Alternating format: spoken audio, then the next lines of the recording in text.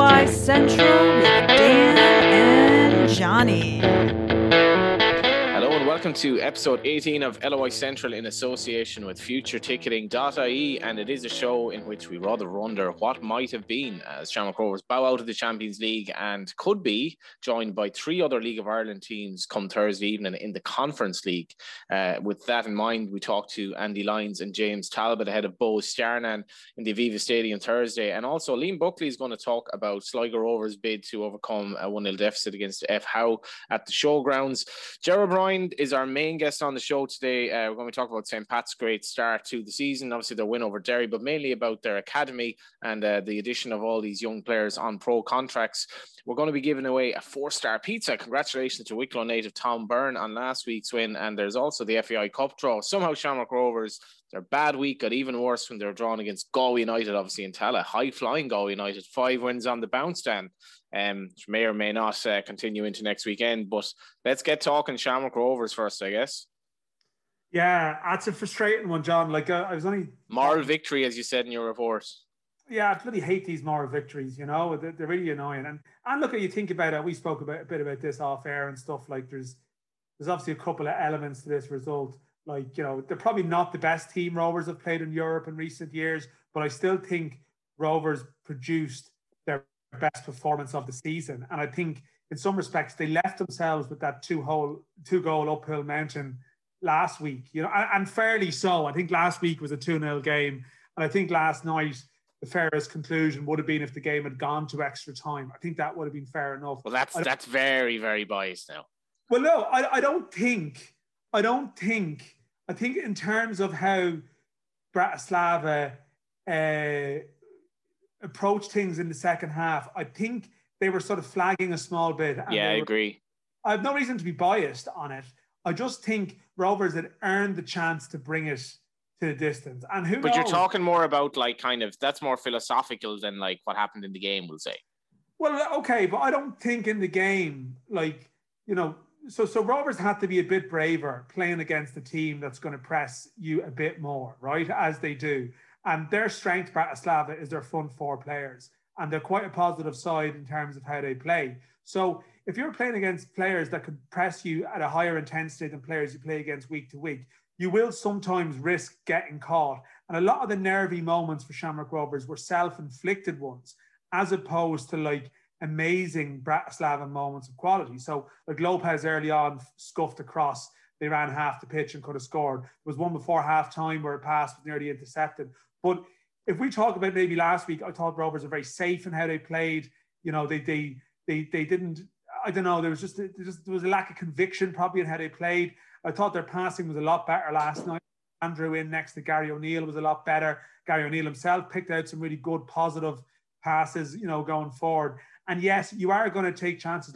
But Dundalk against Bate in 2016, they won 3-0, but like the fans were on their nerves several times in that game. And there's no Irish side good enough in Europe to play against teams at that level and not give up moments and chances. You know, that's just a fact. And like a lot of the great results we've had over the years have had some absolutely hair-raising escapes, you know, and you can pick any big League of Ireland win in Europe and you will actually struggle to not be able to point to like one or two instances like there was in the game last night. It's the level you're at and you need things to go your way. Yeah, you do. And what I'm saying is, like Vladimir Weiss spoke after, and he didn't really have any complaints about Rovers being better on the night. Like he wasn't sort of, you know, as in the manager of Vladimir Weiss as opposed to so, he had no complaints. And I honestly think extra time, they would have probably, you know, felt like they'd earned it. I think reasonably. Yeah. Because they got the 2-0 ahead. And they conceded they were always going to be vulnerable in the period after the goal, or Slovan stepped it up a bit, as they did. But they were sort of making a few subs, and you know they got lucky with the you know Lopez was fouled, and they got away with it. Now, listen, they've had luck recent weeks go their way. The high-profile Dundalk penalties, so they're not going to get sympathy from other clubs around the league. And to be honest, the ref was a bit. But he was all over the shop. I mean, he probably should have sent off Gary O'Neill. I think that is a second yellow, being honest. I think Gary O'Neill will probably reflect that he was fortunate. So you have that. But, you know, that Lopez tackle, as much as there wasn't an awful lot in it, 99 out of 100 referees give a free out for that. Yeah, and listen, I mean, Rovers sort of stopped a bit, and listen, obviously you shouldn't do that. And there was great, there was still a fair few seconds between the foul and the ball going into the net, you know. So it's not like you can't do a propaganda job on it. Like, you know, they could have still dealt with it better. But I think just when you're playing a team like that in pre-season, as they are effectively, although listen, they would have had a pretty high-end training camp, I'm sure, and so on. I just felt it was weighted towards Rovers if they could, particularly that they had a bit of a stronger squad this week, so they were able to bring on some decent subs off the bench. I just felt it was there for them. Like, the hard part was done. You know, they'd done the hard part, which is climb back to 2-goal deficit. So it's frustrating. But I really think, like, they hit a level, you know, across that game, you know, at times in passages that they haven't hit at all domestically. And it's interesting to see if this inspires them to better things, or just rising to the occasion of the one game. You know? As well as that, like, I know it's different levels, but clubs will look at how shaky they were playing out from the back at times and say, we need to press Rovers very high. And now maybe Rovers are going to play like different systems against League of Ireland teams, but ultimately Bratislava, you know, it was so hot over there. I think Bradley did not pick the team he would have wanted. And you see Joey O'Brien, the difference he makes coming back. And Richie Towell, in fairness, who I thought, like, you know, I know you were saying he definitely is going to start these games. I just thought bringing him into Bratislava, considering his lack of experience with this team, to me wasn't ideal, but the quality of that strike. And it was just like everything was kind of, all the stars were aligning. And it was just, for me, Dan, it was really disappointing because I love League of Ireland teams doing well in Europe. This was a really good performance. I had, you know, you have people having to pay €10 to watch it. It wasn't on national TV, and now everyone's in the Conference League, and it's just a bit of a damn squib, to be honest, because there was a lot of quality in that Rovers performance as well, even though I think they can play better as well. Yeah, I mean, listen, I know you think they can play better, and I understand where you're coming from on that. We had maybe. Well, I don't think Gaffney works in Europe at that level. I don't think Gaffney can hold up the ball as well as an in-form Aaron Green can. But now, whether Aaron Green is in the form that he has been is another debate. There are two different options. I think Gaffney's a better ball player, and I think if you're playing with a side that doesn't have a huge amount of pace, and you're actually going to try and link the play with Burke and Mandrew as you would, Gaffney's actually better. And you can actually see how that worked for the goal last night. Yeah, he was very good. So I think picking Gaffney was completely the right call personally. But, you know, I think... Where's the pace in the Rovers team though, Dan? I know Ferrugia's injured, but where is the pace But we spoke about it last week. I think would have been very interesting, like when it got to 2-0. So Bratislava, listen, they were quite positive, but they actually did try and squeeze Rovers a bit after half time. And you saw them manage it. And in Rovers, that's where Rovers were at their most impressive, that they broke out with that and they got the goal. And I think then Bratislava were going to start to take a few more chances and and that's when Green, like, it was the perfect tie situation where you bring Green on then when all of a sudden you're playing against a team in pre-season. They're like, oh geez, here's a guy now, they're clipping it up and he's trying to stretch us. So I really think that it was the right call. I do think that was the right call, but obviously they conceded so soon after getting level that they didn't get to fully test that theory. And they also brought off Gary O'Neill, which was completely understandable, but replaced him because McCann is injured with Dylan Watts, who is obviously a completely different player. So their midfield didn't have anywhere near the shape he would want at that situation. Yeah, no, listen, there's a few aspects to it, but Liam Scales is an outstanding footballer as well. Scales, he's getting better. He's getting better and better. Can you imagine him left side of the three with Ferrugia on his left in a wing-back situation? I mean, there'd be so much quality down that left with Scales kind of centre back, but also with a role to attack. I just think he's you say that, but like, I'm such a big fan of Scales, but actually, like, he's actually got very good on that wing-back side. Maybe if he was playing the left of the back three, he would actually been pegged back for a good part of that game. You know, like you're talking, like you can't imagine that Scales on the left of the back three would have had the freedom to get involved in the players. No, but Ferrugia, if they had him, and this is one of the aspects seasons that's been disappointing, he was bought for games like this where his pace is proper quality. Even against Milan last year, I thought he quit himself really well. Yeah, but well, listen, we're going on a complete tangent here, but is Liam Ferrugia, that's a hybrid of the two. Is Neil Ferrugia a wing back? Possibly not. Possibly at his best actually as a left winger, and that was an issue with his time at Rovers prior to the injury. So you can't rewrite history on that, to be fair. Some outstanding performances from Rovers. No, that was like, you know, and I just, but I have to say as well, this is where we're in this. I hate this moral victory crap. Like, do you know what I mean? And like, I understand that you have to praise them and what they've done, but it feels like we've, you know, I said it to someone last night. I feel like I've seen this game before. Yeah. You know, I've seen this game before. It was like, well done, lads, and off you go. Now, the good thing now is that, a couple of years back, Dundalk gave it a real go against Rosenborg in that round. They were out of Europe. Same against Bate Borisov 2 years previously. This Rovers team does now get the chance to go to the Conference League, to the Champions route. They have to bye to the third round, which is, so they're going to be waiting to see. Like, they could potentially end up playing against teams who won last night. They got knocked out in the next stage, although there's a Europa League element that comes in for teams that got through last night too. So actually, it's sort of, it's a bit convoluted, but basically, to explain to people who aren't aware, they can still only play domestic champions who've been knocked out of the Champions League, and they find out on Monday, which tie they're going to be matched up with. So I just hope that they can generate some momentum from it, because like, it is, the Champions route is funny. They could still end up playing a very good side in that third round. And part of me thinks, listen, Dubai is brilliant because they go through, and that's great. But would you like to see them build a bit more momentum by playing a second round tie and just sort of, building on it and going forward, and getting some momentum going? So, because listen, like, we're big advocates of the league and stuff, but the fact is, the biggest round in Europe every year is that first Champions League tie. And only 3 teams have gone through that round in the last decade, which was Shamrock Rovers in 2011 against Flora Tallinn. I think they won that by 1 goal. It's Dundalk against FH in 2016, away goals, and we know we were over there. They were hanging on the last few minutes, albeit they possibly should have been out of sight by then, but still, it was away goals. That rule would have gone to extra time in today's rules. And 2019, Dundalk and Riga, which again went to penalties and went all the way. And like, our clubs haven't mastered getting through that round. Now, generally, our clubs are unseeded, so they need to produce something.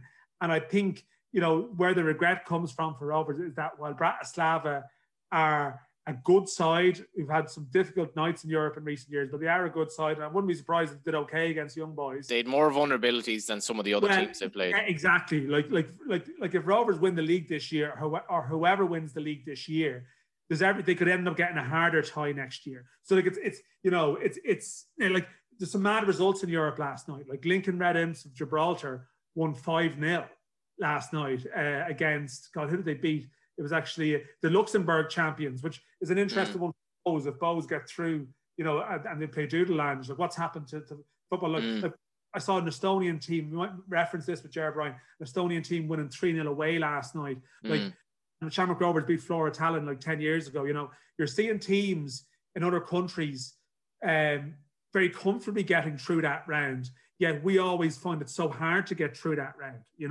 So that is still a mental block round. And yes, sometimes the regionalisation has been a bit of bad luck with the draws, but we to really talk about progress, we need to get better, and we need to be better at that stage. Now, listen, at times we've lauded Linfield last year and stuff, and like they were lost both legs to a team from Lithuania, which wasn't great. So it's all like last year we didn't know about Sheriff. Sheriff won 5-0 their 2-legged tie. The Slovenian champions who replaced Celtic, they won 5 last night too. So leagues are constantly improving, and we need to move with it. And we're going to have an interesting chat with Jared Bryan actually now, where we touch on, listen, what we need to get the foundations right first, and then hopefully that leads to like European success rather than expecting it the other way around. But there is definitely a lingering sense of frustration about that tie that possibly it's one they could have won, but they would have needed a lot of things to go right to win it. And the sad thing is, a lot of you won't have been watching it because you're not a Shamrock Rovers fan. You didn't pay the €10 or whatever, and it wasn't on live TV. The one Champions League game in Ireland this season was not on live TV, which is very, very disappointing. And that's why we miss Air Sports so much as well. It's I don't know, in these days of life changing at such a rapid pace, I'm sure all of you are very encouraged that Dan's eccentric pronunciation of Lithuania has not changed. And kudos to Dundalk as well for getting through. Obviously, what's my eccentric pronunciation of Lithuania? We've just answered your question there. Let's get to Gerald O'Brien. All right, lads, how's things? It feels far too long. I remember every week, I think was the first time we did this podcast 2 years ago, and when it had another name, obviously every week it was like, oh, I think he was the best one so far. I think he was the best one so far. But I remember thinking you were great altogether. I haven't talked to you in a while though. What's the crack? Yeah, all good. Keeping busy. Love listening to you guys now on a weekly basis. Well, Dan is having a pop at me, as if I'm some weirdo for mentioning these 4 teenagers. No, like it's 4 young players who signed pro contracts, but also the boy Glory who went to France to Stade Riem. So it's all happening at Pats. And also, Dan, I want to point out that I did reference Sligo Rovers. Obviously, with all the academy players, I will talk to Andy Lyons about Bowes bringing players through. So, and I've spoken about Go United and all these young players as well. So I just love young footballers, obviously. Well, you mean it's good to know you've moved on from young managers to young footballers. Your obsession was previously all the young managers in the league. We've moved on to the young players. But no, it is. Listen, it's an interesting story, as you mentioned, that the St. Pat's announced last week to sign 4 young players in professional terms. Now, Jared, like, there's obviously. It's changing times in Irish football, and I think it wouldn't be a massive sort of leap to draw some link between the Brexit changes and what's happening here in some shape or form, particularly maybe 1 or 2 of the players you're talking about here, or maybe at other times might have been looking to the UK. So maybe tell us a bit about what's going on, because I know that there's other clubs as well that are signing players in pro terms around that age group. I mean, Cork City with Cottle Heffernan there recently. And I know sort of Rovers and Bowes have done a bit of it. So what's going on at Pats? Yeah, so I think what would have happened, lads, is that we would have foreseen this in clubs coming down the line over the last number of seasons. And what typically would have happened was our so-called higher performing players down through the years would have been gone at 16 to the UK. So when they go over to the UK, they're going into wonderful facilities, you know, in multi-million pound academies, loads of pitches, loads of coaches, loads of support, loads of help for them. And they're given a wonderful opportunity to have a platform to go on and become professional footballers. In Ireland, we don't have them structures. So I suppose we would have had to do a lot of internal discussions about what potential is going to come down the road in this country, and how we can kind of be best, I suppose, so how we can kind of give the best support to these young players, that if they don't go away at 16, what can we do to make sure that we're giving them the best platform here in this country? Yeah, because I mean, it's like there was an announcement last week that sort of Glory and Nzinga has gone to Stade de Reims in France, and we have a situation where I know there's like Kevin Zeppi potentially going to Italy maybe later in the year. We'll see. Like, that's obviously not happened as quickly as maybe people imagined. And there is European interest in players, but is this just a reflection of the need as well? Like, Will Clark presented some figures recently about, say, average training times for, like, under 17s compared to their UK equivalents and stuff like that. Is it a reality that if our players aren't going away at 16 like they would, we have to try and get as many of them into, like, first team, full team setups, because they might necessarily get that full-time training, but they're not going to get it with their under 17 side. Like, they actually have to be in or around the first team setup to get those days on the pitch. Yeah, I think you're bang on there, Dan. I think we owe it to these kids, because it's not their fault that they've been given, that they've been put in this situation. As I said already, like, you could have imagined if this had came in 5 years ago, look at the amount of boys that wouldn't have went to the UK at 16. Aaron Connolly wouldn't have went. Adam Ida wouldn't have went. Troy Parrott wouldn't have went. Gavin Bazuna wouldn't have went. All these players would still be based here in our domestic academies. And the thing about it is, we haven't got ourselves to a stage yet where we can provide professional environments to them. Like, I'm on about school, and I'm on about education. I'm on about, support staff in the academies. I'm on about the top coaches, the facilities, everything that needs to come with the young players all over the rest of Europe. Yeah, we just don't have that yet. And I think I would have went on record a while ago saying we need government support on this. We know that the league is starved, and it's been an age-old conversation that we would have had in terms of, funding, but we have to get ourselves into a situation where we can run proper full-time academies here in this country, where our best young players are not being farmed out at 16, that we're not trying to sell them at 16, that they're not, being shoved in for pittance, and then it doesn't even get reinvested back in. More often than not, it probably just goes into that big black hole and writes off a little bit of debt at the end of the year. Like, we have to kind of think, we have to be smart about it, and we have to understand that football nowadays is a business, and until we as a country really understand that our league is not a business yet and it needs to be turned into a business model, we need to bring in proper sponsorship, we need to get TV deals, we need to get government funding, we need to get better facilities, more full-time staff, better support staff around the players. All that has to come hand in hand. And you're right, the only way those best young 16-year-olds now that we can give them a platform is to put them around more experienced players. And take us, for example, we've got the likes of Adam Murphy, James Abankwah, people like that who've signed contracts in the last couple of weeks. They're in with the likes of Robbie Benson, they're in with John Mountney, they're in with Ian Birmingham, they're in with Lee Desmond every single day, because we have to put them in that environment where not only are they getting developed as footballers, but we need to develop them as people as well, that when they do go over into senior environments, or when they do step up to senior environments, that they understand what it's about and how to act and how to behave and get all the good habits that a footballer needs to have. And unfortunately, the higher performing players don't get that at their own age groups in this country. I think there's a couple of aspects to that, you know, because I suppose I'm trying to flip it around to the other side of the argument. And like, listen, there's always elitism within football, whether we like it or not. There's always a hierarchy of some degree. But I'm thinking of like, so we have a certain select number of sort of like Adam Murphy, as I said, is 16, who's been given this pro contract. But look, what are the options like for the later developing 16-year-olds now, or maybe the 16-year-olds who wouldn't be ready for that first team environment, but they might be ready for it in 18 months' time. But naturally, they will look at maybe other people in their age group making that jump and being given those contracts. And I know that's always, listen, before it was the lads who were left at home while the lads went to England. So it's unusual to have it within the country here. You know, like it's sort of it's flipping everything we know in some respects. So is there a balancing act with that? Like, what about the rest of the lads in the Pats under 17s, for example, at the moment? Like, where are their morale levels at when they can see that there's other lads who've sort of gone a grade up, if you know what I mean?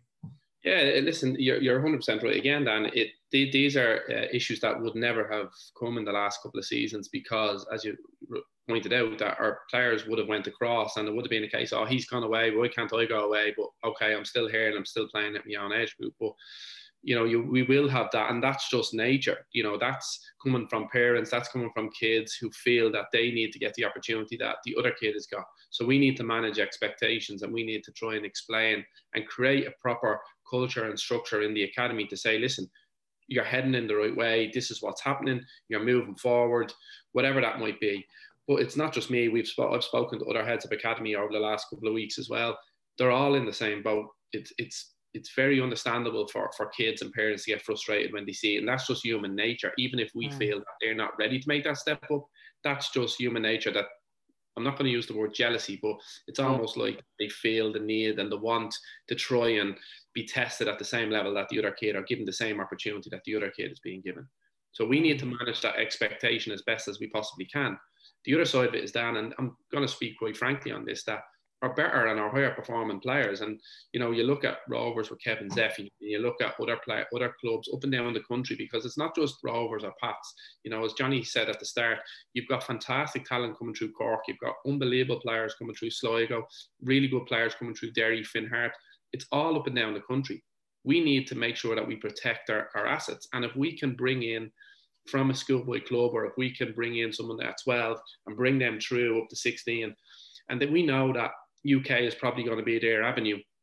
One, because they mightn't speak foreign language. Two, that they might want to stay in the education pathway, that we need to protect their assets. And we need to treat it like a business model as well. The league is getting younger and younger. The First Division is such a young league now, really, really young league. The Premier Division is getting younger and younger. And I think if you look at our situation at Pats, we don't have the biggest first team squad in the world. Last weekend, we had 2 goalkeepers on the bench and we had 5 kids on the bench. 4 kids. Billy King, I think, was on the bench as well. He came on for Ronald Coughlin early. You're talking Tommy Lonigan, 17, James Abankwah, 17, Keane Corbley, I don't think was on, Ross Fay's first time on the bench. And he's a great example, because on that point, Dan, Ross Fay would have came up through the same team as Ben McCormick. And he would have been looking at Ben McCormick now for the last 2 seasons on a professional deal, getting a chance in the first team. Ross Fay is an incredible young player. He's an incredible young man. Comes from the inner city in town, turns up training, gets the bus to train and trains properly. And finally, he got rewarded with a place on the bench last weekend. So each player is on a different journey, and it's up to us to manage that expectations with the culture that we have in the club, a really good support network around them, because not every player who has a professional contract now will end up having a 15 or 20-year career. And the player who's not on a contract now at 16 and 17 might be that late developer, because, as you would have said, you guys are around the league a long time. It was unheard of 5 years ago to give a 16-year-old a deal. Like the striking thing I would say about the Pats Derry game last Friday, Jeremy, I think there was 7 teenagers actually on the pitch. And you mentioned all the subs, and that's obviously from both sides, because Derry had Evan McLaughlin and Patrick Ferry. And I suppose the flip side of my previous point, and you've sort of half answered it there with the Ross Fay, Ben McCormack point, that I suppose the other side is, if you're under 17s or whoever are watching James the Banquet come on into the game, really get involved, sort of rise to the challenge of the siege, it's a great lift, I suppose, for everyone else in a certain way too. And there's this whole thing about the underage leagues, for all the controversy around them, and we understand what it is. I don't want to go down that road completely too much. Even that sense of probably identity and feeling with the club can be strengthened a bit if they see more of their own out on the first team pitch. So that's the good side of this equation here, isn't it? Dan, when I took this role over in the end of 2016, start of 2017, the owner said to me that we want to produce the best players in our academy that can play in our first team. We want the best academy in the country. We want to have the best success on the pitch, which, you know, people look at that when they speak about winning and underage football as a little bit of a taboo subject. Oh, you can't speak about that. But we want that. We want our players to want to win. We want winners going up, that when Stephen O'Donnell brings them up into the first team, that they're already committed and they know what it takes to win football matches. So I have no problem saying that. Yes, it goes 100% hand in hand with developing these players physically, mentally, tactically, technically, all those things, they go hand in hand with it. But in order for us to have a successful academy, to bring those players in, one, I'd like to go back to that saying, human nature. Every kid wants to win. Whether we want to win as much as they do is not the point. Every kid wants to win. So we have to give them that platform to win football matches. When they move up into the environment like that, like you said, the 17s, the 18s and 19s, they know now that we have, I suppose, a policy internally in the club that if you're good enough, you will be given an opportunity. Whereas roll back 5, 6, 7, 8 years, not just at Pats, but all around the league, the average age was a lot more. Like I remember the likes of Darren Markey coming through, Sean Hoare coming through, Jamie McGrath coming through. It took them forever to get games, like forever. And even though they were around first team for so long, it took them so long to get games. Now we've got Darragh Burns, who for me was the best player on the pitch in the first half last week. You've got young Evan McLaughlin coming on from Derry, who looks like he's going to be a real prospect, and how he kind of moves around, gets on the ball and plays. That's the way it's going, without a shadow of a doubt. And just from Adam Murphy's perspective, I suppose you're being very, very honest there. This is the first thing that came to my mind. What's the benefit to the player who's 16 and is obviously a hot prospect to sign for a League of Ireland club on a pro term? And does he have like potential agents sniffing around in the background saying, no, hold out here. I know there's Brexit, but it's actually your benefit not to do this. So what's the benefit to the player apart from a few quid? Well, being honest with you, Johnny, I think 2 years is a very long time in football, and it's a very long time for a young player. At Pats, we're full-time in terms of that we train in the mornings. And in order for a player to be able to do that, he's got to be able to manage his school time and his education with the football side of things. You talked about agents. Listen, everyone has an agent now. Every kid has an agent. We meet all types of agents. We meet some really good ones. We meet some not so good ones. I think it's about communicating to them. And then what we do is, I think we've built up enough credits with the parents over a number of years that when we sit down, we have an open, honest conversation. And there's a lot of trust there from both sides. And what we lay out the facts of what, like, years gone by, the agent would have said, oh, you don't sign a pro deal because you'll never get out there. They'll price you out of a move, which is, it's just not true. You know what I mean? It's not true at any level. If a player doesn't want to be here, he will get out eventually. Yeah. You know, he will get out eventually, whether he's 16 years of age or whether he's 26 years of age. If he doesn't want to play at a football club, he will get out. In terms of us, we got to make sure that, like you said, in normal times, without Brexit, the likes of Adam Murphy, Kevin Zeffy, Cathal Heffernan, all those boys would have been gone. They wouldn't be in the underage national leagues or League of Ireland clubs. They would have been in the UK by now. playing their trade probably at under 18s, maybe even dropping into under 23s now and again. They go off the radar, they come back on the radar every now and again in terms of international stuff. Then all of a sudden someone might make a bench, and then all of a sudden there's a clamour around him. It looks like he's going to get forward, and then all of a sudden he disappears and he drops out again.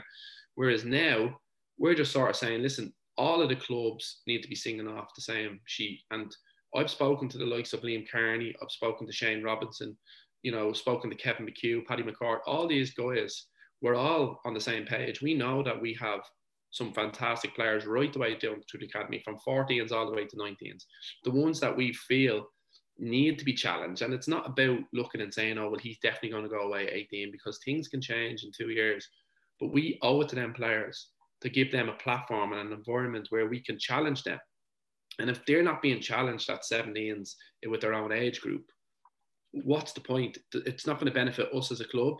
It's not going to benefit the agent. It's not going to benefit the player or the parent. So we're only a small little stepping stone on their career, whether they stay for Pats for the next 10 years or they jump ship in 2 years or 5 years or wherever that might be. We're only a small stepping stone, but the part that we have them, it's my job, it's Stephen O'Donnell's job, it's the football club's job to make sure that we're giving them and we're challenging them in the best environment that they can be, whilst also giving them that stepping stone, that platform to be the best footballer and best human being that they can be, that if they do have a career in the game, they can look back and say, I made the right decision that time. And it was one of the disappointing things for me with Dundalk throughout the whole great story of their last sort of 6-7 years, is they brought through so few players through academies and so forth. Looking at, say, Shamrock Rovers last night, only Shamrock Rovers had one player in the pitch who actually came through their academy, and you know they've lost their second team this season, and I thought that was disappointing as well, because Stephen Bradley's given so much kind of young players scope to come through. But just going back to that thing about the government, I've spoken about this a bit before. The government, we've had a situation where our Taoiseach was happy to present the Premiership back in the day. That was the level we were at, where we were a disgrace of a country, really. We had to export all our kids, and all of the negatives that ensued if you didn't make it. But surely the clubs need to come together, because like there's a very fractured political system in Ireland now, where there's, you know, Sinn Féin might be the biggest party, but there are a lot of parties scrapping for kind of favour. And I think there would be a good reaction from the various leaders. I mean, who's going to turn down the idea of supporting football within this country and putting money not towards wages but towards an academy, so that Longford Town can pay young coaches in the Midlands, in what is essentially a deprived area, to work for Longford Town and bring young players through? There was a big piece in one of the Sunday papers there a while ago. I'm sure you remember that. The Business Post, yeah. Yeah, there was a lot of, you know, in fairness, Dave went around the whole country getting different. That was David Sneyd in the Business Post. Yeah, it was really good. And I spoke on the record today for a while, and I know we had so much to do, and I'm not sure. The biggest problem, and I know, Dan, you touched on it, the schoolboy clubs has been the biggest problem, and it's the stuff that's been pulling everything down. Now, when I say that in the best possible way. I'm not saying what happened was right. And we obviously don't have the schoolboy clubs here to say you're wrong, so we obviously just respect that. But that's what I'm saying. I'm not saying that what was right, what happened to them in any stretch of the imagination. What I'm saying is it has happened to them. But we can't keep looking back now and thinking, oh, well, you know, if this doesn't happen and we move this age group and this age group, the biggest problem we have in this country now, without a shadow of a doubt, and this is where it really needs to hit home at government level, lads, is that we won't have the Adamoidas, we won't have the Queeveen Kellers, we won't have the Adamoidas, the Knights, the Conleys, all of those lads. We won't have any of them in Cat 1 academies now. It's up to us domestically to look after that. So if we're struggling as a national team now to bring through all the top players in terms of Premier League, and I know international has been another different conversation, but our duty of care now is to be these top performing young players. We have fantastic coaches in this country, really good coaches. Some coaches, as you said, Johnny, that are not even getting paid, that are travelling the length and breadth of the country, sometimes twice on the weekend. If they're doing, you know, some coaches in Finn Harps could be coming to Dublin on a Saturday, could be back up and to Derry on a Sunday, or down to Cavan Monaghan on a Sunday. That's just the way it is in this country, and it's not right. And if government realise and sit back, and I know Micheál Martin spoke, and I know Jack Chambers and all these, and we get little sound bites now and again, and everyone gets giddy and excited, but nobody actually puts the foot on the throat of these guys. And it has to be done as a collective from all of us, from clubs, from parents, from players, from journalists, from newspapers, everything. And we all get so excited. And you guys are in the media, and I know you guys get paid to write column inches, and the big thing would have been the Euros and everything else around it. And I'm looking at social media on Sunday and I'm scratching my head about everyone so rejoicing about England. Yeah, there's a rivalry there, but it's almost, we're all forgotten. Look at us, like. Yeah, like we're shambles. In the grand scheme of things, we're a shambles around the country. And I don't get bogged down on little things. I don't get bogged down on European results. I don't get bogged down, on little things like that. As a collective, we need to do a hell of a lot better. The government needs to do better. The FAI needs to do better. The clubs need to do better. You guys in the media who work in these organisations, you need to push it from your end and do better as well. And we all need to row in the same direction and put them under severe pressure. And I'm not talking, oh, here's 3 million. That's chicken feed. We need a plan. We need 200-300 million over the next 10 years. We need that we need somebody to come in and put it into our infrastructure, put it into our academies, put it into more pitches, put it into support networks now in the academies. When I started playing football in this country, which was a long time ago now, we had a first team and we had a reserve team, stroke 21s, I think it might have been at the side. It was jumping up and down. Dan might remember that a bit more. Now we've actually football clubs. We've kids coming in at 12 and 13 years of age. We've 70 odd kids in the academy. We've 70 sets of parents. We've first team players. It just needs to be better, and it needs to be demanded more. It needs to be, like, we've had issues in the underage over the last couple of weeks, which I won't go into details, but internally I've been speaking to Mark Scanlon, I've been speaking to Pat Duffy, I've been speaking to Will Clark. We can't just let mediocrity creep in because it's just accepted then. So we need to actually stand up and say, no, we're not accepting that. We're not actually going to play. Just scrap it. Just scrap it. We're not going to play until you guys fix it or we fix it as clubs. And it needs to be happening in the first team. And I'm not on the first team level. And I know there's a lot of stuff going on in the All-Ireland League and will it happen, won't it happen and stuff like that. That's a different conversation. But from a club's perspective, from the FAI's perspective, we need to be sitting down at government level. We need to be sitting down with the top brass in government level and trying to lay out a plan. And I seen Will's stuff before I used it. Myself, Kevin McHugh, Will showed us this weeks and weeks and weeks ago. And he presented it to the staff of the underage and the international, and they were shocked by it. We weren't shocked by it. We're one of 4 countries that, on average, doesn't have one full-time staff member working in an academy. I'm full-time. Shane Robinson's full-time. Mike Gagan, I think, is full-time. I don't know many other full-time staff members around the country working in the academy. So it's us. I think it's Andorra, I think it's Luxembourg, and I think it's Northern Ireland. We're 4 of the countries. So when people look at us losing to Slovakian teams and Estonian teams and wherever else we're going to lose to, why is everyone so shocked? What are we basing on that we have the right to beat them? We don't have a right to beat them.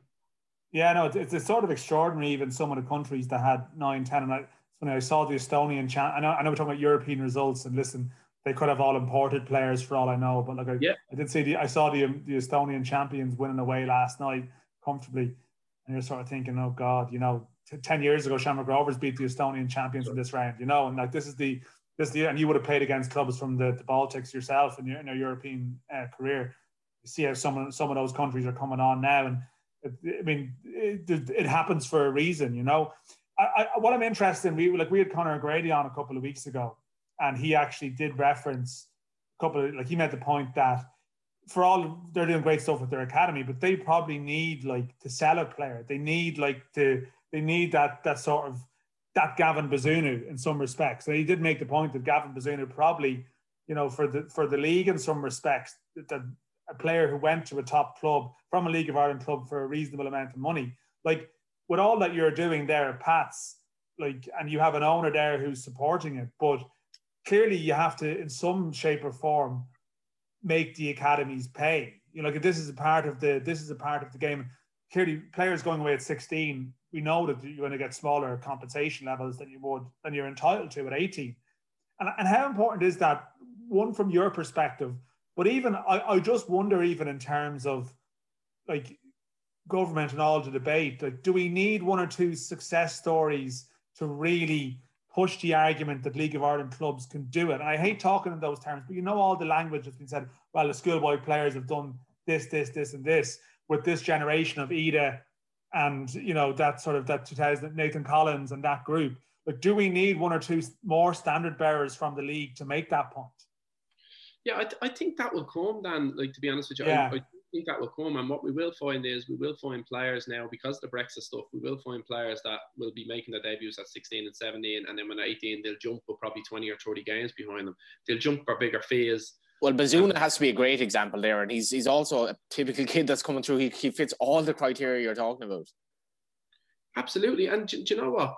The thing about it is, Rovers have modelled the academy and the business plan fantastically well. And I'll tell you why, because if you had went up to Roadstone 6 or 8 weeks for previous, you would have got Gavin Bazuna out for a fraction of the price. And that's the truth of it. Because Stephen Bradley went, you know what, we'll just put him in. Let's see how it goes. He came in, I think his first game being against Bray. Conor Kenny got sent off after a couple of minutes. It was a comfortable night for him. All of a sudden, the nerves are gone. He does really well. He makes that save in Cork. I'm sitting up watching a European game for Rovers, and the one he played maybe against the Finnish team or something like that. No, it was AIK from Sweden. AIK, yeah. It was, yeah. And, you know, he's obviously made that save in the second leg, and I'm sitting around and I'm noticing these people, and I'm saying, right, he's a goalkeeping coach at Newcastle, he's a goalkeeping coach at City, he's a goalkeeping coach. And these guys are obviously just being told, listen, you need to go and talk, you need to go and watch this kid, see how he gets on. 6 weeks ago, they would have gotten him out for probably 30 grand, 40 grand. And that's the reality of it, is it, that if we don't market ourselves, and this is what I'm saying, we don't have a proper industry. Could you imagine any other country? And I always say, listen, the likes of Scandinavia, Finland, they'd never sell a player for 30 grand.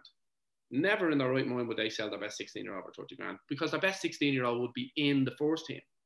And that's the truth of it. He'd be in the first team. You look at, who was I talking to during the Euros? Was it Croatia or something like that had a 16-year-old? Or Czech Republic had a 16-year-old. Played against Dundalk. There's a kid who come on for Croatia. He's 23 now, but he played in Stephen Kenny's, I think, his first European campaign at Dundalk. Hydra split back in 2014. Yeah, he came off and he scored at 16. Yeah, that's what these countries do. They put them in. They don't turn around and go, well, and listen, it goes around full circle, because we've got managers here that are saying, well, what am I going to put a 16-year-old in for? I'll tell you why, because I can't, because European prize money is worth X amount of money. And if I don't get those 3-4 positions at the top, because I might not get it with him. And that's exactly what happens. Whereas if we start to model ourselves and drip feed in an Adam Murphy and a Ben McCormick and a Dara Burns, and Rovers will drip feed in theirs and Bowles will drip feed in theirs, then we got to look and say, okay, now all of a sudden these players are worth a hell of a lot more, because I can guarantee you someone coming to buy a Dara Burns now is not going to get him out for chicken feed. Someone coming to buy a Dawson Devoy or any of these boys, Ross Tierney, they're not going to get them for what they would have got them probably a year ago. And that's just the reality of it. So everyone has to be on the same wavelength. And that's, I suppose, there's so many clubs up and down the country that, you know, from frustrations that academy managers don't have proper relationships with their first team managers, because they know that if money comes in through the academy, well, then it probably is going to be used in the first team to buy a centre forward or a centre back to make sure they stay in division, or make sure they challenge for Europe, or make sure they try and win the league. And that's just the reality of it. Whereas I'm very conscious of my role and my position. We have to run the club like a business. There's no point in me keeping going to Gareth Kelleher every year and saying I need more money for the academy when we're not actually bringing things in. Now, what I will say is, I can actually sit back and I can openly say, listen, Gareth, Dara Burns now is in the first team. Ben McCormick's in the first team. You know, Adam Murphy first team, James Abanko first team. None of these would be getting the astronomical wages of what people in the past would have got. So there is a way up that you need to say, okay, well, we're actually bringing through our own players now, rather than having to go out and sign someone with a transfer fee from the UK or Scotland or France or Germany or wherever it is, and pay them silly money, put them in accommodation as well. And all of a sudden, when you add up the package, you're like, wow, we could have got 10 lads in the academy contracts for that. So we're all very conscious that it has to work, it has to go hand in hand. You have to be good enough. You have to be, you know, ready to kind of step up into the environment of the first team. And listen, we have a very good pathway at the club at the moment. It's great to see, but you're right, Dan, we need to kind of wait over the next couple of years to see the next one moving, the next one going after that, and so forth and so on. I think one other thing as well, just the massive influx of foreigners to the country the last 2 or 3 decades has been just such a boon for our clubs. Like it's even incredible in Galway. Like you just see the different kind of, you know, characters on the pitch now from when I was a kid. And that's something that I think government needs to be told about, particularly when we've such a basically, you know, an Irish white set of TDs. There's no real representation of modern society in government. It's just like the same set of people, whereas that's not the case in football. But on that note, when I do see, like, I didn't know anything about this Glorian Zingo guy. He signed for Stade de Reims last week in kind of in the midst of all of the players signing. How does something like that happen? And just for me, it's fascinating to see. It might happen with Zeffy, obviously going to Italy, but a young Irish player gone over to a club in France at that age. How does that happen? Like I would have said earlier, every kid now has an agent, and I know it was well documented during the week, so I'll say I heard Glory has signed up with an agency called Wasserman, which are based all around Europe, and they're such a big agency, and the guys who we've been dealing with were very good, and they ask questions. Glory's been back and forth with the different clubs, and they ask questions from us. Would we be willing to allow him to kind of make a trip over to France? And we did, and he done really well. And the beauty of it is Glory actually speaks fluent French. The heritage is there. So, but you're right, Johnny. We've got so many kids coming up. We've got, you know, Albanian kids. We've got Lithuanian kids. We've got Malaysian kid. We've got you know, kids from all different places in Africa. And we've got kids from who would have been from, their parents would have been from there, who were actually born in Ireland. And, you know, they're all from different cultures, different backgrounds. And I would have spoken previously on this and said that, listen, it's a fantastic environment to bring them in, because they're all made up differently genetically. They're all made up differently from personalities. And it really is good to see. And a lot of people's wrong time. So the chances are, when we knew we got Glory, that we'd probably lose him. I honestly thought that with Brexit there, we probably would have got him in and had him in and around the first team over the next number of years before he would have moved. But when something like that does come up in terms of the continent, and the kid wants to move, and we were able to manage to get a deal done, well then, you know, we wish him the best of luck. He's had a fantastic little couple of years with us. He's had a little bit of success winning the double at 15s and winning the trophy at 17s and 19s last year. So again, I go back to that point. It's a little stepping stone for Glory in his football career. Okay, just Jared, last question, because we have to go to your old gaffer Liam Buckley now in a minute. But with all these players and with different backgrounds and nationalities and technical skills, have you got anyone coming through to rival Chris Forrester yet in that department? And I mean, as a last question, I mean, how much of a buzz? I've heard you speak about Chris before. How much of a buzz is it for you to see him back out playing, enjoying his football, and scoring a goal like last Friday? Yeah, Dan, it's really good, because not a lot of people know all the background, what happened with Chris when he came home, and the problem is people criticise Friday night's performance, and that's all they see. They don't see the human side of Chris, you know, Monday to Sunday. They see 90 minutes on a Friday night, and everyone judges that. You know, so many people wrote him off. He's finished. He's not got his hunger. He's not got anything. And this is where sometimes we can get so, you know, caught up in the 90 minutes of football and not understanding what's going on. Chris is an unbelievable person, and he's gone through a lot, and I'm absolutely chuffed that he's really shown again to people that how good of a player he is. And he's probably a little bit unfortunate that he didn't get picked for the Irish thing to go away, you know, on the end of season camp. I thought from his performances he could have been in and around, and he's the type of player that we need. And I think Chris is the type that, like he showed a few years ago in Stamford Bridge, that when he's playing with better players around him, you know, against better players, Chris normally just steps up to the plate as well. But in terms of what's coming through, listen, it's very hard to replicate a Chris Forrester.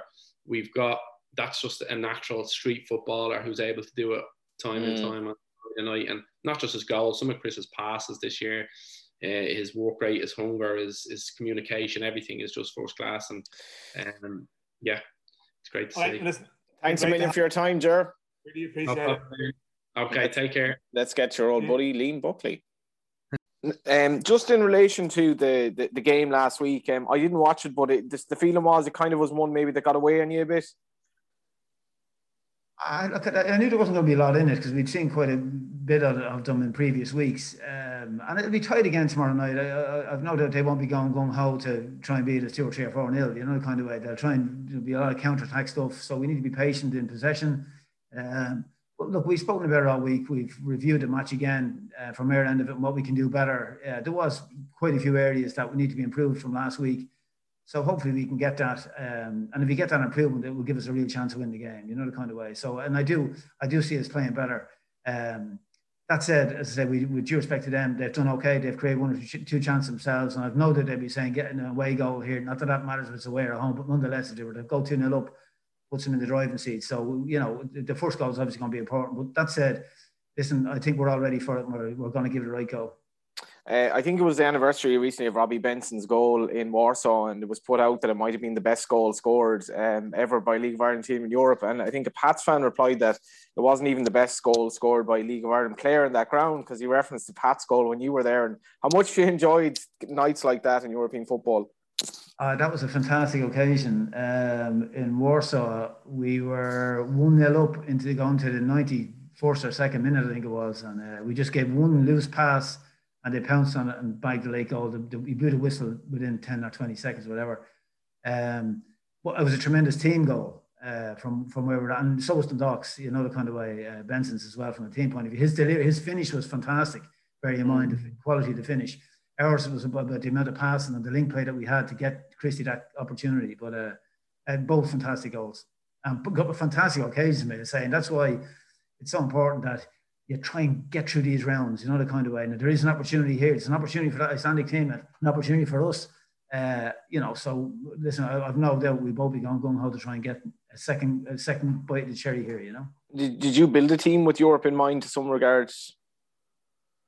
Not so much that, no. I mean, to be honest with you, getting a team from Sligo's end of it, we're geared around being competitive in the league, which we are, and I think we're not doing too bad there. From a European point of view, you just need to be better on the ball. You have to retain possession better. Now, we have done this in matches here, so you know we will have to throw in an 8 out of 10 performance, you know, the kind of way, or a 9 out of 10 to give ourselves a chance of getting something out of the game. But the possession is key. The Icelandic team, they kept reasonable possession of it last week at times. So especially playing out in the back. So we need to address all that. Just Richard, obviously we're talking about Shamrock Rovers last night, that they didn't actually have any players on the pitch, we'll say, I think off the top of my head anyway, that came through the academy. And finally, just how proud are you of the amount of young players that have come through in recent games from the academy and from the region in general to represent Sligo Rovers? I'm delighted, I have to be honest. You know, the academy coaches and the setup we have in the club is testament to what we have now in the first team. They've done a tremendous job there. You know, I've took them in from the under-19s, a few of the guys here, but there's been quite a few of them. But they're in the team on merit. Like they're proper footballers. There's nothing wrong with them. You know, kind of they're proper footballers here, and I've no doubt that they definitely have a bright future going forward. And we've still got one or two on the sidelines here that are just waiting for their opportunity and chance. You know, and it will come, please God, over the next period of time for them. But like probably we'll have five or six. Let's say half our bench tomorrow will be academy players. On top of all the ones that we have in the team, you know, the kind of way. But as I say, they're in the team of merit. They're all applying themselves properly in training. They all want to do well. Their conditioning is good, and they do want the club to do and go better. So hopefully, as I say, we will get more of them coming through. But the key one now tomorrow is for the ones that are playing that we turn up and make sure we give ourselves a chance. Because I just hope that it's not just one game experience for these guys this year, you know, kind of way. Because if we can get through. You've obviously got another couple of games. It's 4 games in Europe, and if you can get 6 out, that's great. If you don't, you get 4. Okay, that's good experience for them going forward. Because I've no doubt they should be chasing Europe every year, you know, from a league point of view. And if they do qualify for Europe every year, well, then look at you know, the more experience they get, the better. Because I guess then league games come and go, but these are the nights nearly that you remember, or maybe that you're remembered by as well in some respects. Look, it's the biggest game of the season so far for us, obviously, because if you win it, you can jump into the next round. Now, that said, as I said to them, when you're top of the table, the next game is the biggest game, you know, kind of, because you want to stay top of the table. We've got the FAI Cup forward to look forward. We've got Cork coming up here in a couple of weeks. So, you know, it's important that you have a winning mentality, you know, the kind of way. And with due respect to all the guys here, they're trying extremely hard. There is 1 or 2 areas that I need to improve, which I'm conscious of, and I know we are, John and myself, John Russell and myself, we're working on that to try and get certain aspects to our game better. But I do see us improving, and please God, as I say, we put in a good performance tomorrow, it'd be great for the club and our supporters and sponsors and all that goes with the club, you know. Very best of luck. Thanks, Liam. Appreciate that. Thank you. And obviously, Liam Buckley there was looking forward to the game against FH. With Sligo Rovers 1-0 down after, I think I didn't see the game now, but everyone I think said it was basically a blatant dive by Greg Bulger, reduced them to 10 men. He said it himself. Yeah, just one of these things. And then obviously went 1-0 down. But like, I don't know. I know from talking to Sligo fans that they're well in the game. I watched Bohs and Starna, and Bohs were definitely the better team. So I'm kind of hopeful both these teams go through. It'll be a massive, massive letdown, Dan, obviously, if Bohs didn't. We'll talk to the lads. But Sligo, this is big stuff for Sligo. Yeah, my slight concern with Sligo Rovers is that when you look back to the Shamrock Rovers game just before the break, and like big stars in that game for them were McGinty, John Mahon, not playing, Bulger, the spine of the team. They've come into Europe, these two ties, with the spine of the team weakened, and that would be a concern. Now, our Icelandic journalist said last week FH weren't in a great place at the moment. By listening to the reports, I'm like you, I didn't see that game because I was traveling back from the Dundalk one at the time. It seems like, I was dealing with Patrick McElhenney madness at the time, which we haven't actually spoken about. But either way, it feels like they're not a great opponent, but I still have a slight unease. I'm going to Sligo now, and I'm looking forward to going to the game. And I think if they can they can click and attack in areas like they did against Bohs. Johnny Kenny back in the mix, which is good.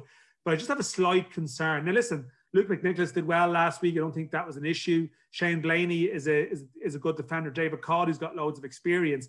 But what they've had this year in the spine of the team is like it's not a reflection of the players coming in. It's just the harmony they've had between them all. That Bulger and Morahan link, the Mahon and Gary Buckley link. And I think it's just typical that it's for these big European games with like 300 grand at stake and league and all that this is when they've had their problems. And that's my slight fear. But again, like for all we talk about the away goals rule being good for Irish clubs, it's actually great that it's gone this week because Sligo would be goosed, if FH. Only Bohs would be in a better position, and like Bohs exactly. won't be worrying about that anyway. They weren't going to draw nil all in the Aviva Stadium. No. But Sligo now in a situation where it wouldn't shock you if FH scored, I shock you if Sligo won 2-1. You know what I mean? And then it goes the distance. So we'll see. I'm hopeful, but I'm maybe not as confident as I thought I would be. And yet, like after an hour last week in both games, it felt like both were equipped to go through. So anyway, we'll get to it. Before that, we'll do a 4-star pizza question here, by the way, because it is a bit like related to listen to what's been said earlier in the show. Dan did a little dance while he said that. Congratulations to Tom Byrne, who I didn't mention at the top, Dan, last week. He's a Galway United fan. I didn't, but he's a Galway United fan. I'm afraid, I was ashamed to admit it, but he's a Galway United fan. Yeah, he's actually a member of my media team. Oh, Jesus Christ, Johnny. All right, okay. We could have got away with that one. I mean, when it's the actual mascot that wins it, it's harder for us to cover. Harry the Tiger. Did you ever get a photo of the mascot eating the pizza? Actually, no, and I mean that's a very photographic opportunity. We're having a debate. What the hell do we do? Yeah, I mean, how the mascot? I mean, mascot have very big paws, right? Does the tiger have paws, or what does the tiger have? Yeah. It'll be tricky for him. He's smudging all over his kind of his outfit there, and I don't want to anger a tiger either, so I'll leave him to eat his pizza. We're having a big. Like that, it's like that. It's like that Airplane, the movie Airplane back today, where something. Problem, and they just pour the water over their face. He's got an eating disorder. He's got very big. Just want to tell you, we're all counting on you, Terry the Tiger. But no, we're having a poll in Galway at the moment to name our Galway United beer. With the success of the Bohs beer and the Bray Wanderers beer. So there are 4 suggestions. Galway Brew, Czech DC. What's the second one? Czech DC, which I quite like. Okay. Tribal Pills, which is quite nice, and Tribal, which is my suggestion, which is going well in the poll at the moment. So what's the thinking of Tribal? Because it's tribal, and then Ole is obviously Ole. Yeah, Tribal. I see what you did there. Yeah, very clever. So I can see why it shouldn't win, but I certainly think it should win. And I'd love to say, by the way, to literally every visitor to Eamon DC Park, and you remember Juz the Hoop, Justin, when he came for his stag party that time. You've only mentioned it 8 times. Yeah, he's a great stag. Imagine saying to every single visitor, "Oh, by the way, that was my idea." Like I'd be even more annoying than I already am. But it's a tight race at the moment in that poll. Anyway, what's the 4-star pizza question? Four-star pizza question is, if people have been paying attention to questions or topics discussed earlier, this is an easy one, but we're going to have a lot of Pat's listeners this week, hopefully, because that was a very interesting chat with Gerard Bryan that we had on a number of areas, we should say. And we'll probably return to some of the academy issues again, because it's a consistent theme with Conor O'Grady and people we've had on. But yes, the question is, you reference St. Patrick's Athletic playing against Legia Warsaw back in the day. Who was the Pats player that completed that team move to score? What a goal it was. Yeah, so name the player. LOI Central, usual rules apply. At LOI Central Pod on Twitter, hashtag LOI Central. The score of that goal. I mean, can't really talk about actually. Which of the two of goals were you more of a fan of? I was in Warsaw. I can't discuss the goals there because I can't. Which goal were you more a fan of though? But listen, well, Robbie Benson's was unreal in the years because it was in the middle of it. It was the moment where you thought an Irish team might qualify for the Champions League. I don't think, with all due respect to our Pat's listeners, you could have a beauty contest and debate it. But I mean, that was an amazing moment. I mean, you had the stadium was half empty for 2014. For this one, you had the big fan display behind the goal because this was the historic night and it was a pin drop moment. You said it so many times, Dan. These League of Ireland games, like your average League of Ireland Johnny games. Ward said the night before they were going to get turned over 5-0. We had an argument about that. Mr. Optimistic about the league. You had a couple of try balls down at that stage, didn't you? Hey. But no, like as you said it before, if you put Derry City and St. Pat's in front of an arena like that and that audience, like I'm telling you, the League of Ireland is a good standard. Shane Blaney. What would Pat Dolan name the beer if he had a say in it? You know. Has he got a vote? Has he given him one? Yeah, I hope he drinks it, and if he does, I'll be like, by the way, Pat, it was me that came up with that name. Let's get to Andy Lyons, who's our first interviewee from Dalymount, and then very briefly at the end, in arguably the best goalkeeper in the league, I would say, in James Talbot. Even today here down in Dalymount, you can see everyone bringing the flags and buying merchandise and all that kind of stuff. So it is exciting to see, and you know, people stopping you here, there, and everywhere asking about the game. So yeah, no, it is. We're really looking forward to it now, and obviously that fan backing makes a big difference as well, doesn't it? Do you feel any different playing in terms of the intensity of the game? Because people are sort of judging what the League of Ireland level is this season, but maybe others are saying, well, there are no crowds and it's hard to kind of know. Yeah, I suppose it is hard to kind of know, isn't it? Like, I suppose the fans, you wonder, like, it does make such a big difference. So does that make an impact on the standard of quality? I'm not sure. Like, but as always, I think personally the standard of the League of Ireland is increasing every year.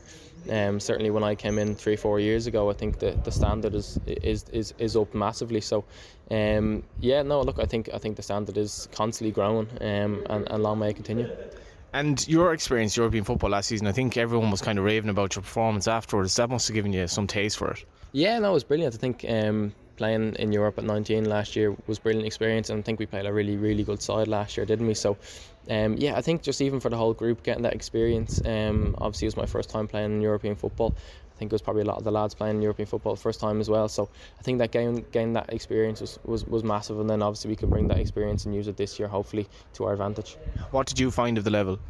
Yeah, look, it was a really good level. I think you know, even the Iceland team, like they have plenty of internationals in their side. You know, the team that we played last year, Färöer, they had, you know, numerous internationals. So you know, you are going up that step. You know, it's you know, cliche, but you're going up that step one bit further. And even you look at Dundalk last year playing the likes of Arsenal. So, you know, you can step up to that standard, and it's just about doing that and performing on the pitch when you get the chance. And how did you feel you got on for the 21s as well, not that long ago, obviously, against Australia? That's another level again. Yeah, look, it is. And it's all about levels, isn't it? And that's another level. And I suppose it's under 21s international. And you probably find a lot of them lads will be going to the first team. And you can even look at our first team at the moment with the likes of Adamida, Jason Knight, Aaron Connolly, the likes of them lads. They've all made that step up from 21s to first team. So, and when you do make that step up, you've got to make it count. But yeah, look, it's a really good standard, and I suppose it's really getting ready for that first team football, isn't it? And I guess you're a quintessential right back. How do you monitor the way the game is developing with, like, England switching between a 3 and a 4? There are wing backs, full backs, and what position, I guess, of the two would you prefer, or does it matter to you? Yeah, look, to be fair, I haven't played the 3 at the back much, but it's obviously a much different role because a lot of the time you don't have a winger in front of you. So Look at it the other day, like you look at Kieran Trippier, like he has no winger in front of him to play with, and obviously England reverted back to a 4-back after about 60 minutes. So look, they're completely different in what they are, completely different from positions, and I think a lot of the time you consider a right back, attacking right back as a wing back, but in fact it's actually a completely different position, because you don't kind of have that interchange with your winger and kind of like that relationship as such, so you're kind of out on your own. So yeah, a lot of people think it is very similar, but personally I think there's a big difference between the two. And to be fair to both, like you lost both your wingers last season, and you've had a great season so far. Yeah, I think, look, obviously, Chris and Danny were massive for us last year, so I think that kind of shows the gaffer and how good he is in the recruitment side of things, and obviously the backroom staff, and the two lads we brought on this year, Ali and Liam, have been brilliant. Like the two Scottish lads have been absolutely outstanding. Like so, but then again, it's formed relationships, isn't it? Like even for myself playing at right back with Ali, like obviously, I'd like to think him and Chris are probably different style of player. Like Chris is probably more direct, and Ali is more kind of like technical, coming to holes and stuff like that. So it's about gaining relationships, building relationships, and trying to build on them. And I guess some of the players that have come to the fore this year, obviously Kelly, Devoy, and in behind Tierney as well. It's a different both team, but it must be great to play in as well. Yeah, look, it's brilliant, I think two of the names you mentioned there, Ross Tierney and Devoy, like Dawson, I've played with them the whole way up, like, so obviously we'll be good mates. And then obviously Georgie coming in has been absolutely brilliant for us, hasn't he? So Georgie's always been someone that I've, in the past, playing for Pats, playing for Dundalk, is someone that I've always admired and someone that I've always looked at. So when he kind of came into the club, I was buzzing with that signing, because I think he's been brilliant in the league for the last few years. So I think this year he showed his quality and he's been unbelievable for us. Then obviously Rossi behind him has been excellent with Dawson. The two of them are brilliant. You spoke about that actually, the three of you coming up. Like Pats, I think, signed 4 players on professional contracts last week, or rather, there will be I think one of them is as young as 16. What's your take? 'Cause you're probably well kind of placed to view it, like the take of that progression from the academies and what can be done, because Keith Long spoke about it last week, that maybe not all clubs are into the academies as much, but with Brexit now, there is a different onus on players to stay here as well. Yeah, potentially there is. Obviously staying here with Brexit, it's a big difference, isn't it? You can't go to England until you're 18. But from a personal perspective, I think you look at the squad team we have now, there's probably 4, 5, 6, 7, whether it be in the starting lineup or on the bench, that have come through the ranks here. I think that gives credit to the club and the gaffer and the underage setup and the way it's been going. Obviously I started with the under 17s, the same with Rossi and Dawson, and became our way through the 19s and up to the first team. And then, as I said before, when you get that chance, you've got to take it, and it's about getting them experiences as well. When you get the chance, it's about learning from the experiences, learning from the games you played, and sometimes it might be tough playing against bigger players, better players when you're younger, but you learn from them games and you build the experiences off that, and you get better as a result. And what education do you have if you did move abroad at some stage? Just a leaving cert. Okay, so at least you got that done. Yeah, I got the leaving cert done, which is brilliant. But obviously I can go to college whenever I need. So, but at the moment I'm fully focused on football. So, yeah.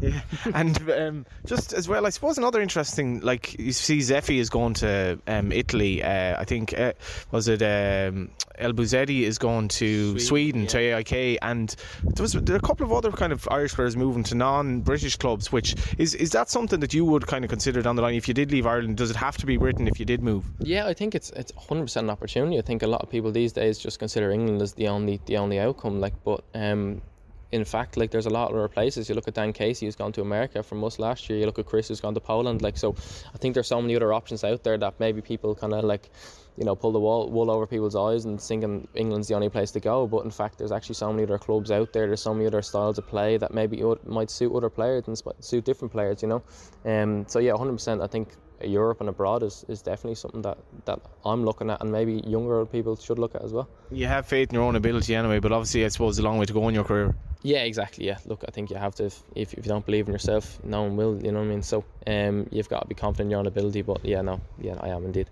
We're nearly done with that. Just the Euros. Did you enjoy it? You were telling the lads there you have a 10-year ticket at the Aviva Stadium, which is, as the joke was, one of the few who paid for it or whatever. But did you enjoy the Euros and I suppose the Italian victory in the final and their defending and all that as well? The nature of defending, which you're so good at yourself. Yeah, look, I think it's brilliant, isn't it? I think in the modern game, you kind of see everyone as attacking and everyone wants to see attack and play, and I think the kind of Italians stripped it back a bit and just it was pure class defending, wasn't it? And I think even just this, how cynical the centre backs were at times. I think you saw it with Chiellini and Saka, and that just comes from experience, doesn't it? And I think as I said before, like everyone just loves the attacking game, but sometimes when you look at the Italians, you just kind of remind yourself and you think, that's unbelievable defending, you know, when the centre backs coming through, as full backs coming through, you kind of look at them and think that's the right way to play. You want to move to Italy, do you? Look, listen, if there's any clubs, you know what I mean? But no, Italy would be brilliant. Like, as I said, like, the art of defending shouldn't be underestimated as well at the same time. Like, you see, as Dan was saying, Chiellini doing overlaps in the 122nd minute. Like, yeah, 100%. And I think that's credit to him. It's credit to the Italians, the way they're so eager to defend, the way they're man managed. I mean, they're, you know, looked after. You know, Roberto Mancini has them nailed down to the ground, doesn't he? Like, how they're going to defend. They know exactly what they're going to do, and I think there was no grey areas whatsoever in terms of that. Like, and it was a brilliant watch, to be honest with you. You know what I mean? And you know, it was really exciting, the whole tournament overall. Who's the best right back in the game at this moment in time? Oh Jesus, I'm not too sure. I like Kyle Walker, I'm not gonna lie. I do like Walker. I think he's, you know, so quick. He's got a lot of experience. But then again, there's so many different types of players, isn't there? Like, you look at Kyle Walker, he's probably, you know, so good at defending. He's a real good defender. But then you have players like Trent Alexander-Arnold, who's probably better on the ball and maybe a bit more technical. So there's so many players out there to learn from. So it's probably good that you kind of have that bit of mixed qualities, and that you can kind of learn and pick and choose from each of their games and kind of learn from that. Finally, Bohs tomorrow. I guess there'll be a lot of expectation that, you know, the papers will probably be predicting Bohs to go through. Any danger of complacency, because it is 1-1? No, I think there's no complacency in our squad whatsoever. I think you look at Iceland, there was a 1-0 draw. They're a really good side. They've plenty of internationals in their team. Like, you know, they're very well experienced. And obviously, we look in Europe last year, we thought we were, you know, brilliant getting to penalties, but at the end of the day, we lost. So we can't be complacent in any way whatsoever. Like, and we know these are good sides, so we've seen them play first hand now, and you know, we can't take anything for granted whatsoever. It is mad as well, looking at yourself and Shane Supple, how kind of similar it is, coming back playing Gaelic football, coming back from England, you know, and thriving at Bohs. Like, what did you learn from him as well? Because I think everyone was really sad that he had to retire so early as well, because he was obviously only 30 odd. Yeah, I was quite sad myself, because I wanted to work with him. I wanted to come in, and you know, I've been quite lucky enough that he does a few sessions with me this year, and to be honest with you, his voice is unbelievable. It's on a game day, whether it's during the week or whatever, he's really good, you know. And he looks, as soon as I came into the club, you know, he, even when he had to retire, unfortunately for him, he looked after me and he gave me as much his voice as possible, whether it was about the pitch, whether it was about the games, about the league in general, and what I had to do. And even to this day, like, as I said, he's doing a few sessions with us this year, and his voice is brilliant, and it's great to work with someone like that, because you don't get it too often. You see as well, he came back to Bohs, but he really took the club to heart as well, which it seems to be a unique club in that regard. Obviously, Buckley cycling home from games, and you know, you just seem to have great togetherness or whatever.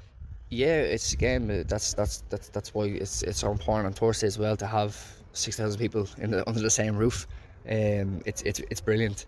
It's got to be special, you know. It means that much more, because since the pandemic hit, they've stuck with us. It hasn't been easy. Like, I know I've friends who haven't been to games in so long, and you know, it's very difficult, and sometimes it can be easy for people to kind of shy away or turn away from us, and kind of, oh well, I can't get to a game, or won't stop. But the support has been probably even more than when I first went to the club. The support's been unreal, and hopefully we can thank them with a win on Thursday. So, and it's unbelievable to have them 6,000 in under the same roof.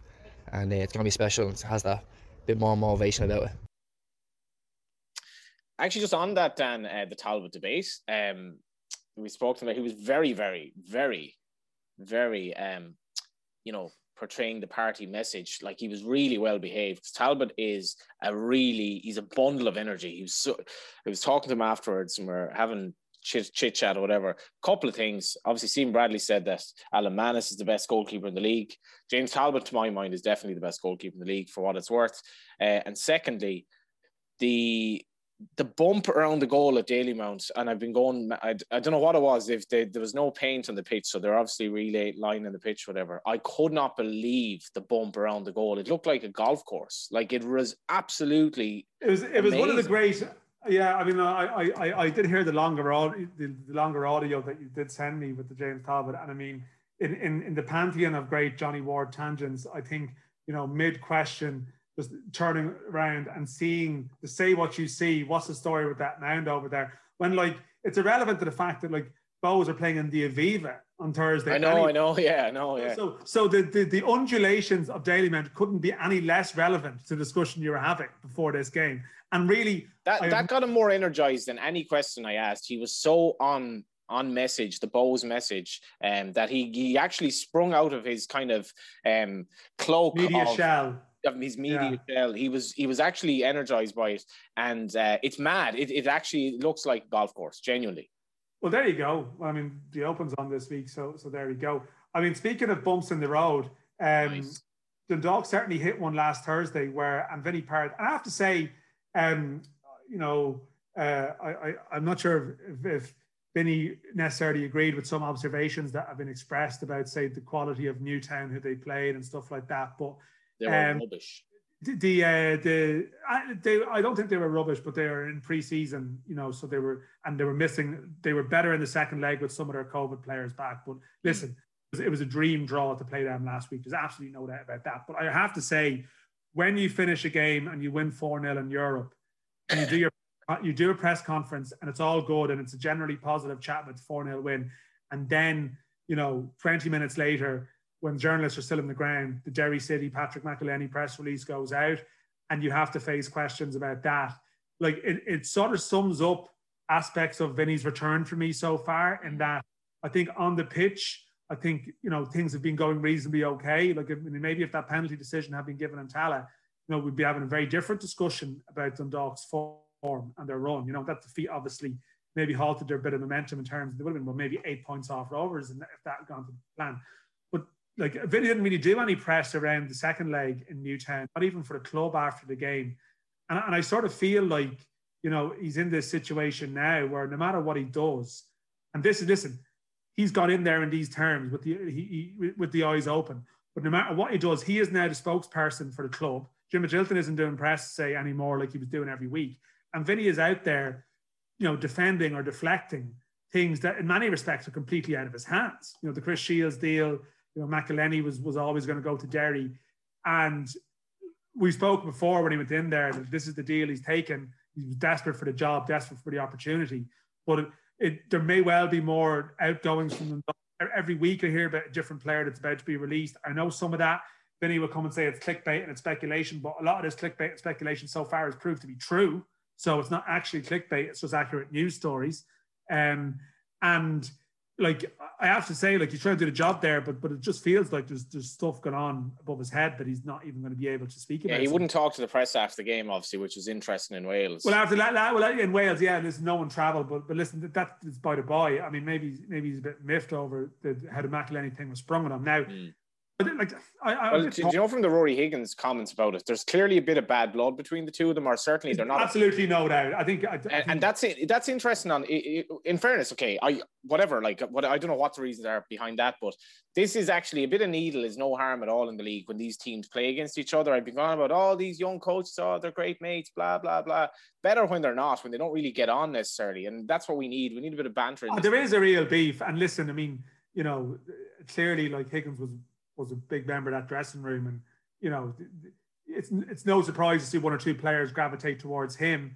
There's a Derry connection there, not a surprise that McElhenney wants to go back and live in Derry. A lot of the Derry lads are homebirds as well, and I'd say Michael Duffy will probably end up there probably next season too, I would have thought. And like that's there's certainly real tension there. I mean, there's in the bottom line with the Dundalk is they're still not in a position to offer anyone contracts anyway, so they're going to be. Well, actually, can I get you on that, Dan? All the players who are out of contract, like once you're out of contract within 6 months, you're entitled to talk to anyone. Well, just on that. Whether Derry needed to, sorry, let me come in on your point.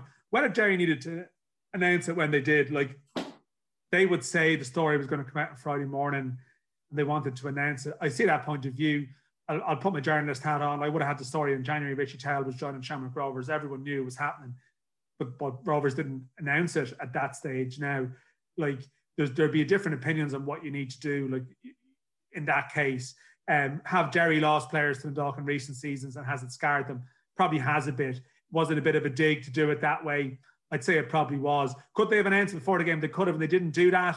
Like there's a couple of sides to the whole thing, but there is I don't think relationship. If the relationship between if two managers who had worked together and had been through a lot of stuff together, had a better relationship or had a good relationship, I don't think that would have happened. I think people from the outside can see that relationship is not particularly strong. But to make it even more bizarre was the suggestion then that Derry want him not at the end of the season, but they're hoping to potentially get him before that, which just adds another layer to Dundalk's completely dysfunctional kind of 2021. Do you see that happening? Well, I mean, honestly, McElhenney was the best player on the pitch probably last Thursday, or certainly in the top three. And if the Dundalk play Levadia Tallinn until a tie worth, presuming they get through, actually, we wouldn't know that. If another Gibraltar team wins 5-0 in the return, maybe not.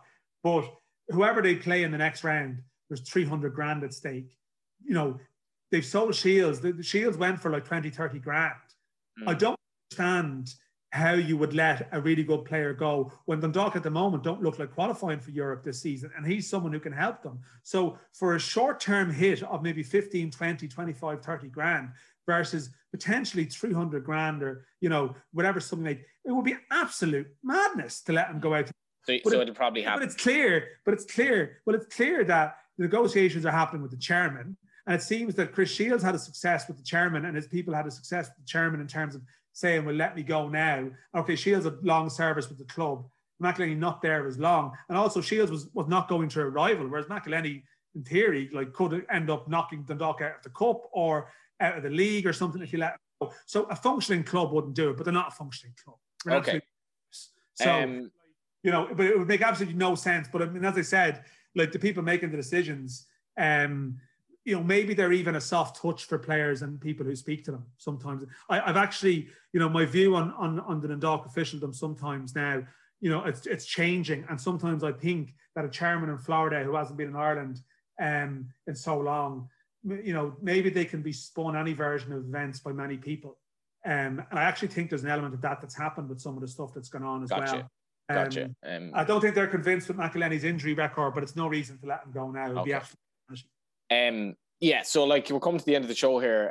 Thanks to futureticketing.ie and thanks to 4-Star Pizza for our prize. But before we go, the FAI fixtures. Cup. FAI Cup are all fixtures. I'll throw out the FAI Cup fixtures. We're not going to do all the fixtures, Johnny, because we'll the main ones then, Dan. Obviously, Sligo Rovers, Cork City, which is interesting.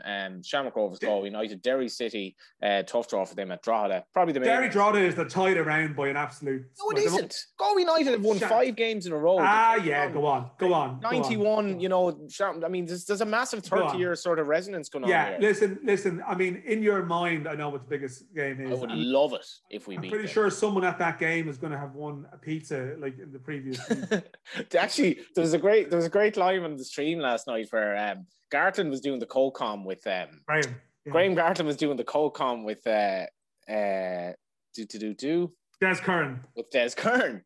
And Des Curran was like, well, obviously, the last time Slovan Bratislava were in Tala, 9 of their players were playing in that night against Dundalk. And then he goes, well, half of the Dundalk team are playing tonight as well. They're playing for Shamrock Rovers. And it was actually... And they weren't, because they were the 2 Rovers, the Dundalk lads were on the bench. Yeah, or with Shamrock Rovers now at the minute. But anyway, it was kind of quite funny because they have rather raided a lot of those Dundalk players with the fixture. I hope it was better than the way you told it there. I thought the tied around is Derry Drogheda by an absolute street. The Minders Rovers Drogheda game. Rovers don't have a European game. They'll comfortably beat your lot. So we'll just see about Lisa that. Fallon was there last night in scouting What duty. more do you want? Appreciate you want? Lisa Fallon was at the game. Doing the homework, but listen, I actually think the thing about the cup draw was there's a lot of all non-league ties or all junior football ties, and in fairness, a lot of the first division clubs got screwed by getting Premier Division clubs. Sligo Rovers Cork sounds great, but you'd expect Sligo Rovers should be able to deal with that comfortably. And the Derry Drogheda is the one. Derry Drogheda is the one tie where a team could go out who you think would actually have a chance of going quite far. Because I think the cup, it could be quite open this year. Drogheda United having announced, which probably deserved a bit more coverage, the two lads signing new contracts, obviously Tim Clancy and Kev Doherty as well, which is massive news to them, because Drogheda have just had a sensational season, and they visit St. Pat's on Friday, and Derry play Shamrock Rovers. So Derry have the angle of, well, I think Rovers will be on a bit of a downer, to be honest, coming to Brandywell. Pat's playing Drogheda. Drogheda will be buoyed by their two great leaders, of course, committing themselves to the club for forevermore, or for the very least for 2 more years. It stops people sniffing around their players, at least. They can And Dundalk, Finn Harps on Saturday. Finn Harps 2 wins from 14, I think, missed 2 penalties in their last 2 home games. Bows against Longford. Longford probably not the worst time to play Bows. That's Sunday. Bows Longford is Sunday, as well as Waterford against Sligo Rovers. Sunday afternoon games, like days of yore. You should only have Gabriel Egan and Owen Hand commentating on them, and whatever. I'm off to the seaside Friday. Bray Wanderers, Galway United, Athlone Town, Shelburne, Treaty, UCD. Treaty, it just keeps on getting better for Treaty. Brilliant results. A last minute equaliser against Shells. Place, even though 100 people there, place was rocking apparently Markets Field. And also on Friday, Wexford play Cork City. Cove Ramblers, Cabinteely. On Saturday, that's our lot, Dan. That is our lot. We'll be back next week, hopefully reflecting on some European successes. Hopefully. Well, I suppose we're going to have all Thursday games next week, but hopefully there's 3 of them and not just one. Indeed, and that was in association with FutureTicketing.ie.